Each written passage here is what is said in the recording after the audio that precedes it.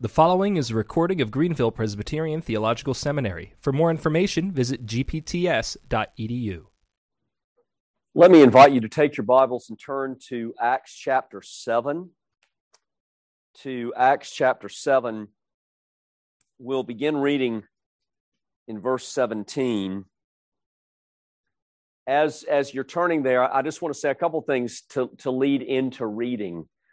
One thing that I'll say first is I'm blessed and privileged to serve a wonderful church.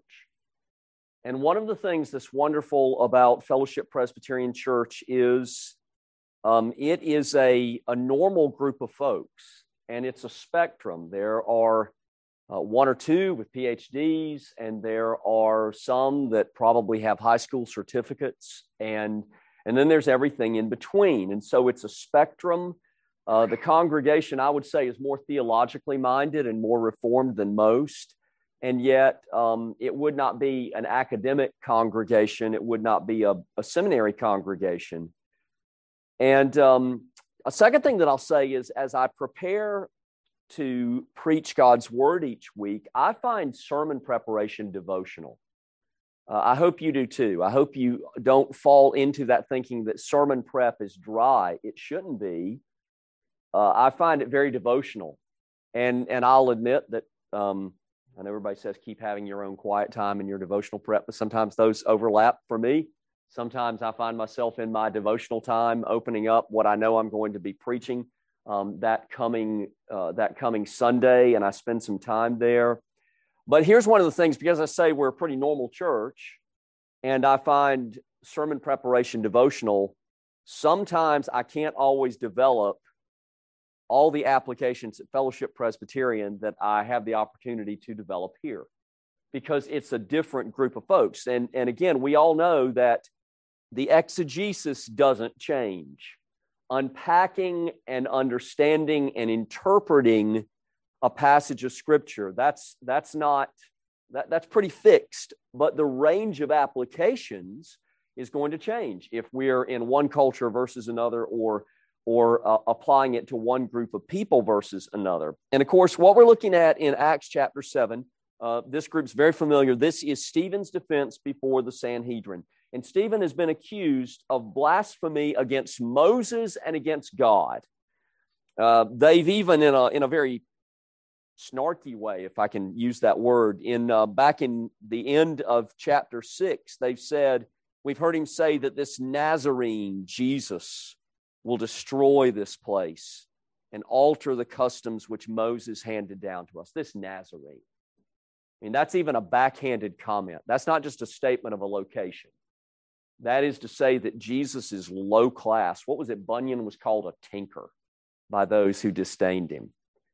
And so Stephen is defending himself before the Sanhedrin, showing that he's not really guilty of what they say. And in fact, he's not contradicting Moses at all. Moses pointed forward to Christ.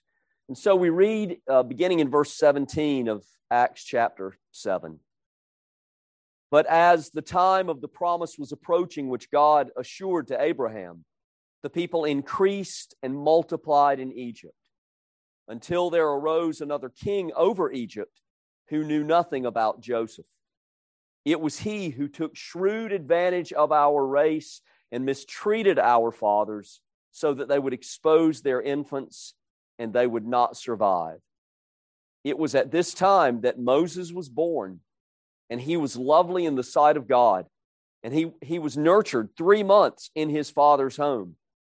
And after he had been set outside, Pharaoh's daughter took him away and nurtured him as her own son.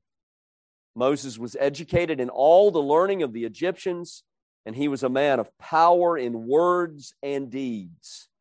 And when he was approaching the age of 40, it entered his mind to visit his brethren, the sons of Israel. And when he saw one of them being treated unjustly, he defended him and took vengeance for the oppressed by striking down the Egyptian. And he supposed that his brethren understood that God was granting them deliverance through him, but they did not understand. On the following day, He appeared to them as they were fighting together, and he tried to reconcile them in peace, saying, "Men, you are brethren. Why do you injure one another?"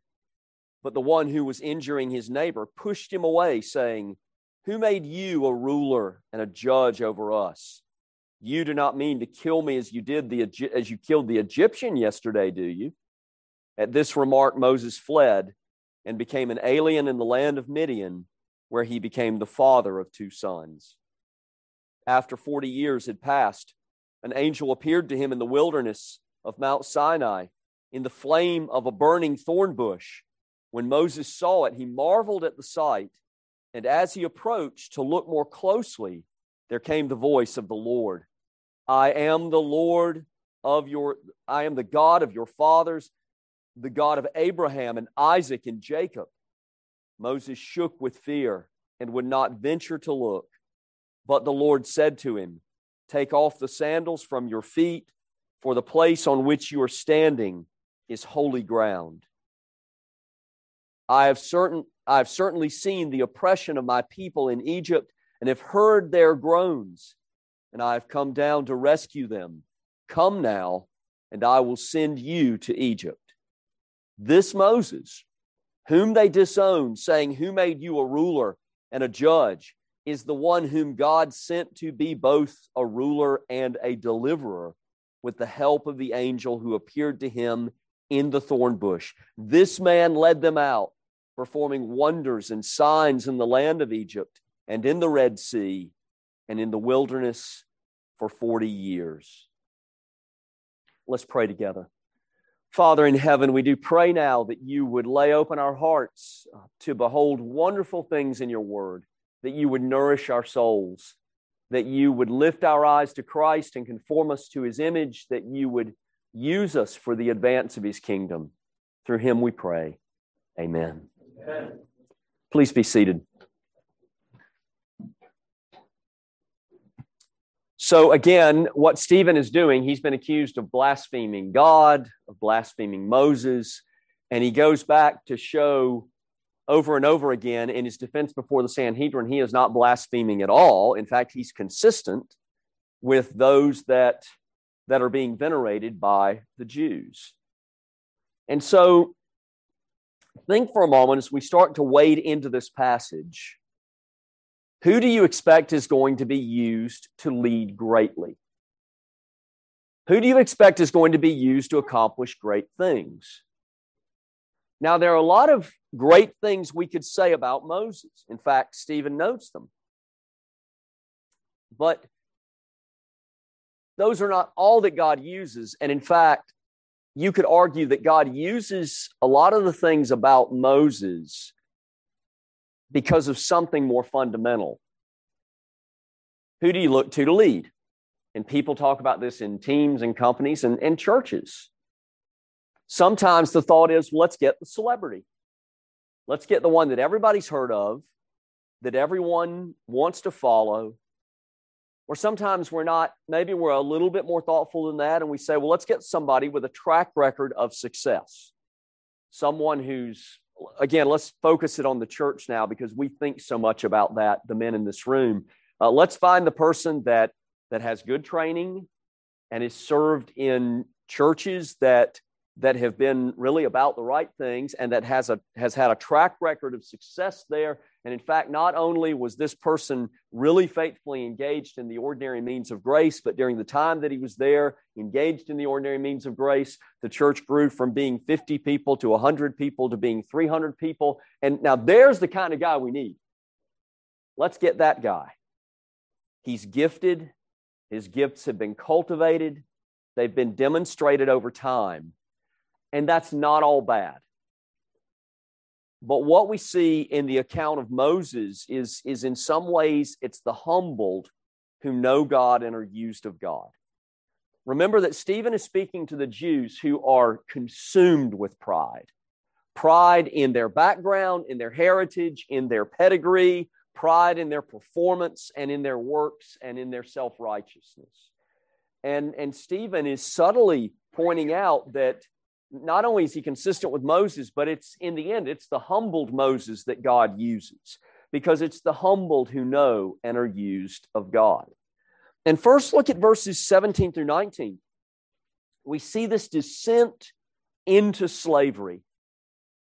Again, at the time of as the time of the promise was approaching, which God assured to Abraham, the people increased and multiplied in Egypt. So God has promised Abraham that he is going to make a nation out of him. In fact, there are going to be nations made out of Abraham. And through Abraham, all the nations of the earth are going to be blessed. But think about this. For the first 215 years after that promise, the people of Abraham grew from 2 to 75. 215 years from 2 people to 70, from Abraham and Sarah to 75 people. The next 215 years, it grew from 75 to 650,000 fighting men. But the first 215 is pretty modest. It's the next 215 that God grows his people explosively.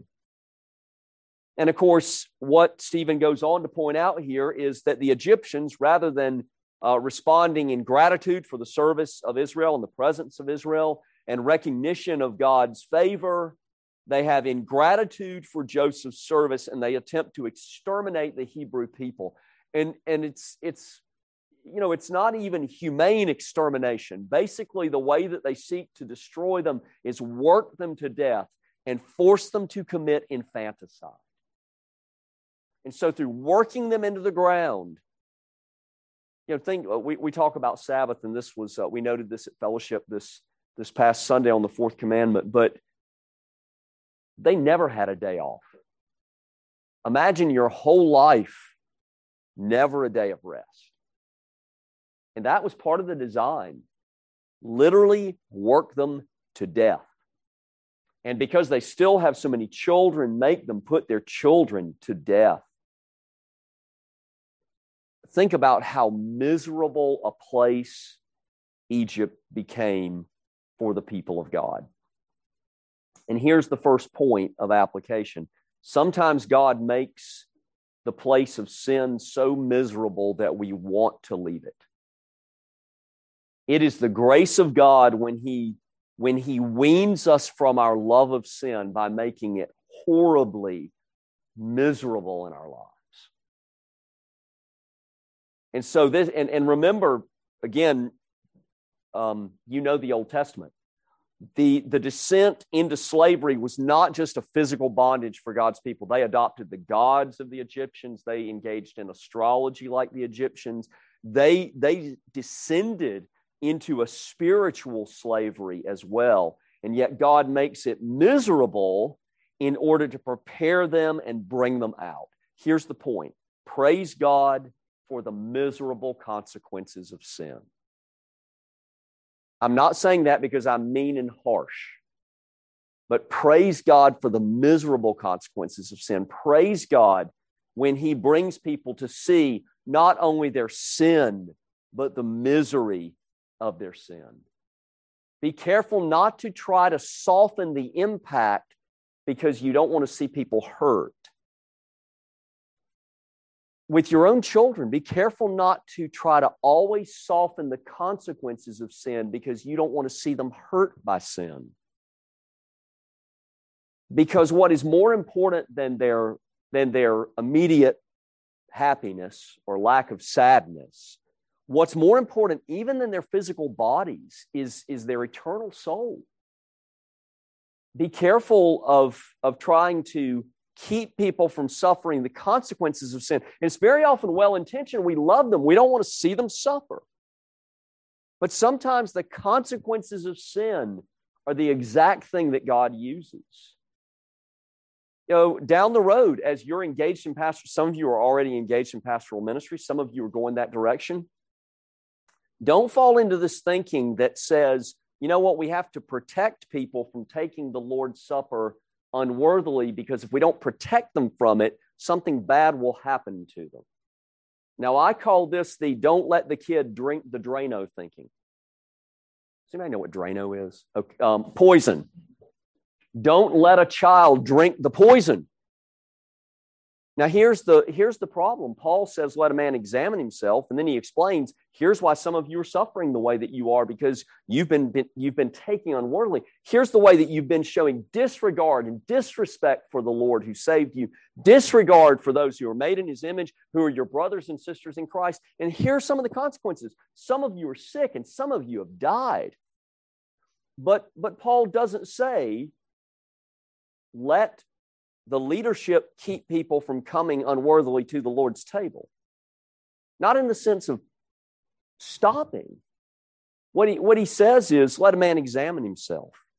Years ago, we had a man under discipline. He ended up being excommunicated, just terribly sad, self-absorbed, decadent individual. And he was there one day when we had the Lord's Supper. One of the elders came to me and he said, he's here today. What do we do if he tries to take the Lord's Supper? And I said, that's on him. I wouldn't want to be him taking the Lord's Supper. In fact, he didn't take the Lord's Supper, but praise God when he sometimes brings miserable consequences to bring people to an end of themselves. Think of the prodigal son. It was when he was all alone and nobody gave to him anything. It's then that he finally recognizes that it's on him. It's his fault. It's then that he's finally moved to repentance. And the second thing before we move off these verses, don't be discouraged or despair or become bitter when the unfolding of God's promises are slow. Sometimes they unfold slowly. 215 years? From 2 to 75, that's kind of like, we'd almost sort of expect that if we had decent-sized families. But then it's the next 215 that you really see God working in ways that he had not before. Don't be frustrated. Don't be too discouraged when God's promises seem slow in coming. But then the next thing that we see is it's not just that there's God finally bringing them to a miserable place before he brings them out, but we see the rise of an heir apparent in verses 20 through 29. Now, the reason I say heir apparent is because there are a lot of reasons to believe this is going to be the one who really, as a prominent figure, is going to lead God's people. It's said in verse 20, Stephen says, it was at this time that Moses was born, and he was lovely in the sight of God, and was nurtured 3 months in his father's household. Down in verse 22, he was educated in all the learning of the Egyptians, and he was a man of power in words and deeds. Moses has been educated in the literature, the philosophy, probably the astronomy, the arts, the sciences, and notice, he has distinguished himself in them. He is a man mighty in deeds, or in word and in deeds. The Hellenistic Jews in the time of Christ, they wanted to credit Moses as being the father of literature and philosophy, the arts, the science, mathematics. And of course, there was a little bit of Moses worship going on there. The pyramids were built centuries before the time of Moses, so I think they had math. The golden age of Egypt, some have said, was around 1560 to 1080. So Moses is coming along in the beginning of the golden age of Egypt. He is being educated in the literature and the philosophy and the arts and the sciences of the Egyptians. He really is a total package. As impressive as Charlton Heston looked in the Ten Commandments, I'm dating myself a little on that, Moses in some ways would have been more impressive. And yet, he presumed that he would lead a revolution in his own strength, and he was rejected by those he presumed to save. And he fled to Midian for 40 years. So the point in verses 20 through 29 is beware of the heir apparent thinking. Or to flesh it out a little bit more, there is great danger in great abilities and great success. If you have a lot of abilities and a lot of gifts, and they have been well cultivated, and you have been successful in those things, there are real dangers. You want some examples? David, good looking, men around him who love him, leads Israel to military prominence, has a commander, and we can have our mixed feelings about Joab, but he can be trusted to go out and do the bidding of David in leading the army. And so David is lounging around the palace at the time of the year when kings go out to war. He wasn't doing that when Saul was chasing him around a mountain. But when he becomes established and successful and secure is when he lets down his guard. And a lot of people forget that Uriah, wait, I'm drawing a blank. Uriah, of Uriah, was one of his mighty men. It was one of his 30 closest friends. He murdered his own friend to take his friend's wife. You would have never thought that of David. A man after God's own heart, he's described. And yet, look how he falls. Uzziah leads Israel, the southern kingdom of Judah, to a resurgence of national prosperity and military dominance in the region. And then he decides that he should be able to offer incense in the temple, and he is enraged that anyone would tell him that he can't. And of course, we know how that ends. He dies in isolation as a leper.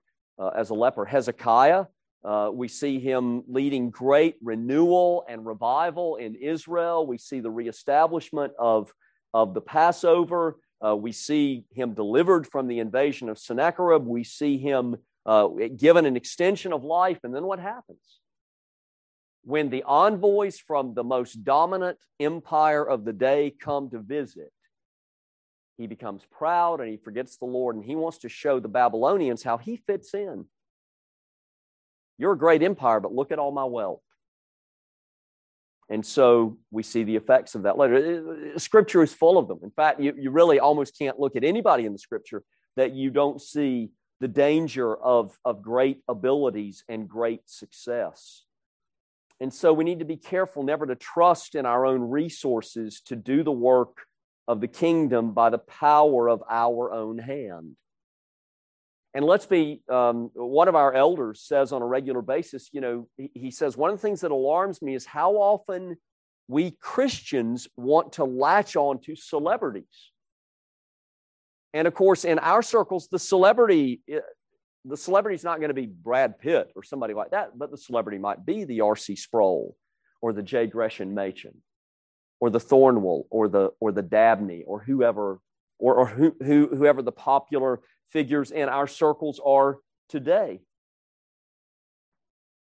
If we have them, there's a danger in leaders relying on our ability to connect or persuade or move people through charisma and charm or brilliant argument. We can begin to rely on our study and our intellect and our preparation. Beware ever thinking that you're the heir apparent. Beware the cult of celebrity, whether that celebrity is you or someone else. If you find yourself down the road one day surrounded by only people who tell you how great you are, you need to bring in some other friends. You need some people who will look at you and say, brother, I love you, but that is a bad idea. I regularly will actually call up men in our own denomination that I know tend to be on different sides of an issue from me, and I'll go, okay, here's what I'm thinking. Now push back. You got my permission. I'm not going to think you're rude, but I'm going to make my argument. I want you to tell me what's wrong about it. Now, it doesn't mean that I change my mind about my argument, but I never want to be simply surrounded by those who tell me that I'm always right, because at least I got enough sense to know I'm not. So beware the heir apparent thinking. But then finally in verses 30 through 36, there's a reminder of how God makes one truly useful. The first 40 years of Moses' life, roughly, he has grown up and he has become mighty in word and deed, and he has begun to presume that God's going to use him as the heir apparent. Notice what happens then in the second 40 years. God sends him into the wilderness to tend sheep. Imagine. I mean, what kind of things would be going through your mind? That evil Pharaoh that was going to come after me, and so I had to flee here, and I had so much promise and so much opportunity. It's been taken away by people that don't love the Lord, and so they want to destroy me. I mean, he could have descended into that bitterness. You know that he had to think. I mean, 40 years, this thought had to go through the mind of Moses as he looks at the sheep. And I don't know if any of you grew up in farming communities or you know anything about sheep. They are stupid and they are helpless. And as a friend of mine who did sheep herding for a while, he said, I thought cattle were stupid. And then I took care of sheep. And he said, sheep will try to find a way to die. I mean, it's that bad. And yet God sends him to tend sheep. And you have to think the thought's gone through Moses' mind. I think I'm overqualified. I think I could do something more than this. And I'm guessing it didn't take 40 years for that thought to go through his mind. And yet God keeps him in the wilderness for 40 years tending sheep. And it's finally in the last 40 years of his life that God calls Moses and sends him back to Egypt and uses him for the deliverance of his people. But that is like from age 80 to 120. All the promise, all the opportunities, all the power and prestige of years 1 to 40, all the years of isolation and obscurity and insignificance in years 40 to 80. And now finally he calls him out and he uses him finally to deliver his people. And look at verse 34. All of the eyes. Now it's very clear that God is making it about him and not Moses. I have certainly seen the oppression of my people in Egypt and have heard their groans, and I have come down to rescue them. Come now, and I will send you to Egypt. But God says, I've seen my people. I've come. I will. Moses, this is going to be about me. You look at me, but you do what I tell you, and I'll use you to bring glory to me. Of course, Moses, we know this in our circles, Moses is a type of Christ, right? He points to Christ in so many ways. We talk about Christ as prophet, priest, and king. God or Moses brought the word of God to God's people. He interceded on behalf of God's people. He led and shepherded God's people. And so in all of those ways, Moses points forward to Christ. And again, going all the way back to the book of Genesis, even as we see the proto-evangelion in Genesis 3, Moses all along is pointing forward to Christ. Moses was never simply giving God's people a list of rules and check boxes by which they could prove themselves to be righteous, which is the way the Pharisees thought. Moses was giving them, this is what I love about this group, is the threefold use of the law. The law is ceremonial, civil, and moral. And so the ceremonial law all pointed forward to Christ. The civil law governed God's people in justice and righteousness. The moral law shows the character of God and how we walk in a way that we reflect his character. Well, all of those things Moses gave, but all of them ultimately pointing forward to Christ. And it was when he was finally humble and humbled that God most greatly used Moses. So how will God make you useful? How does God make you and me useful? And very often, praise the Lord, they're what I'm going to call the fun things, the enjoyable things, the gifts, the training, the opportunities, the successes. And one of my prayers for men in ministry often is that God will allow us to see enough successes to not become too discouraged. And it's a great blessing to see him answer that prayer so often. But how are you going to deal with your own failures in sin? I hope it's not to become isolated or to conceal or to lash out,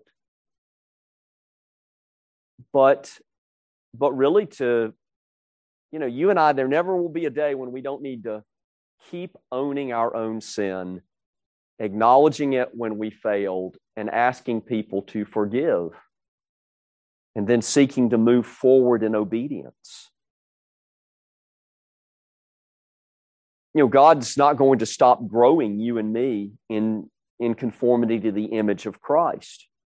In fact, I know you've learned this here, is that your own holiness, your own walk with Christ is fundamental to all the other things, is foundational to all the other things. So how will you respond to your own failures? It can be in resentment, concealment, or it can be in humility and repentance. How will you view and allow the failure and sin of others? Will you write them off? Will you never give them another chance? Will you sort of,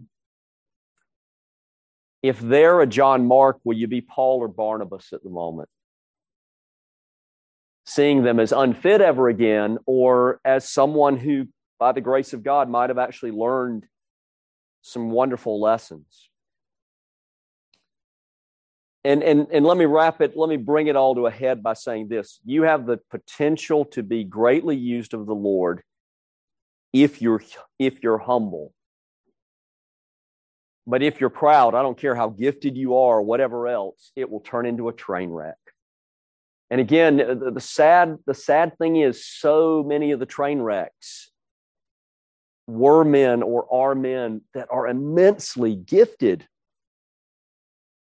I mean, they're just sort of, they walk into a room and they own the room, and I call them groupie gatherers. Everybody wants to follow them.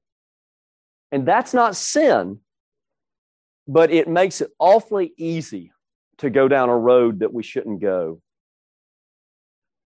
So what will that look like for you and me in, I'm going to call it first 40, middle 40, and last 40 years of life? Now you're sitting there thinking, I'm not making it to 120. Okay, let's modernize it. Average lifespan now is 78. So why don't we break it into 26s? Age 0, birth to 26. That's kind of the young Moses era. We're learning a lot of things. We're beginning to recognize that we have certain gifts. We're experiencing some successes. And you can argue that is in some ways the least fruitful time. Let me just get a little more pointed. For a number of you, you're in that 0 to 26 zone. You've come to seminary, and in the church that you were in that sent you, you were a big deal.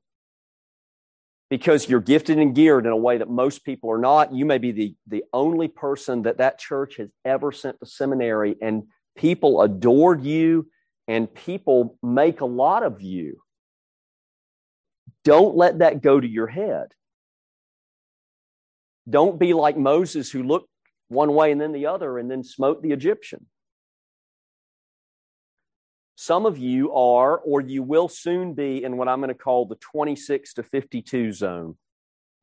The 26 to 52 zone is where you're learning hard lessons, but you're not seeing a lot of immediate results.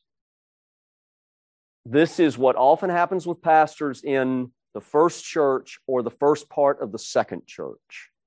So let me be very pointed. The first church that I went to, it was a great opportunity. It was a wonderful place to be. A number of people really loved the Lord, but it was a little country church, and you just weren't going to see much change over the years in that small country church. Now, I learned a lot of great lessons. I had to do everything. I was vacation Bible school coordinator. That is the worst idea in the modern history of the church, to have me be the vacation Bible school coordinator. And yet, I did it because we felt at the time, somebody needed to do it. I had to do everything from print bulletins to answer phones to We didn't even have a diaconate. So a lot of what the elders were involved in was diaconal ministry. You did everything. It was a great opportunity because I learned a little bit about everything. And I made some mistakes and had to go back to some people and apologize. And here's the thing. Usually if you'll just own it and say, hey, I messed up, that's all on me. Don't rationalize, don't justify, don't explain why somebody else's sin caused your sin, and it was really understandable because of the way that they behaved in the first place. Don't do that. Just say, hey, I really blew this. This is on me. I'm sorry. Will you forgive me? You'll never get in trouble for that. And almost always people will forgive you. And then what I'm going to call the first part of the second church, which is very often what happens for men is they serve for a period of time in one place, and then they have an opportunity to go serve in a place where they might feel like long-term they're a better fit, there are more opportunities. But in the early days of that second place, often there are a lot of struggles. I don't even know if he remembers it. Dr. Pipa sat with me eating barbecue and talked me off a ledge about 15, 20 years ago. I've been 22 years at Fellowship.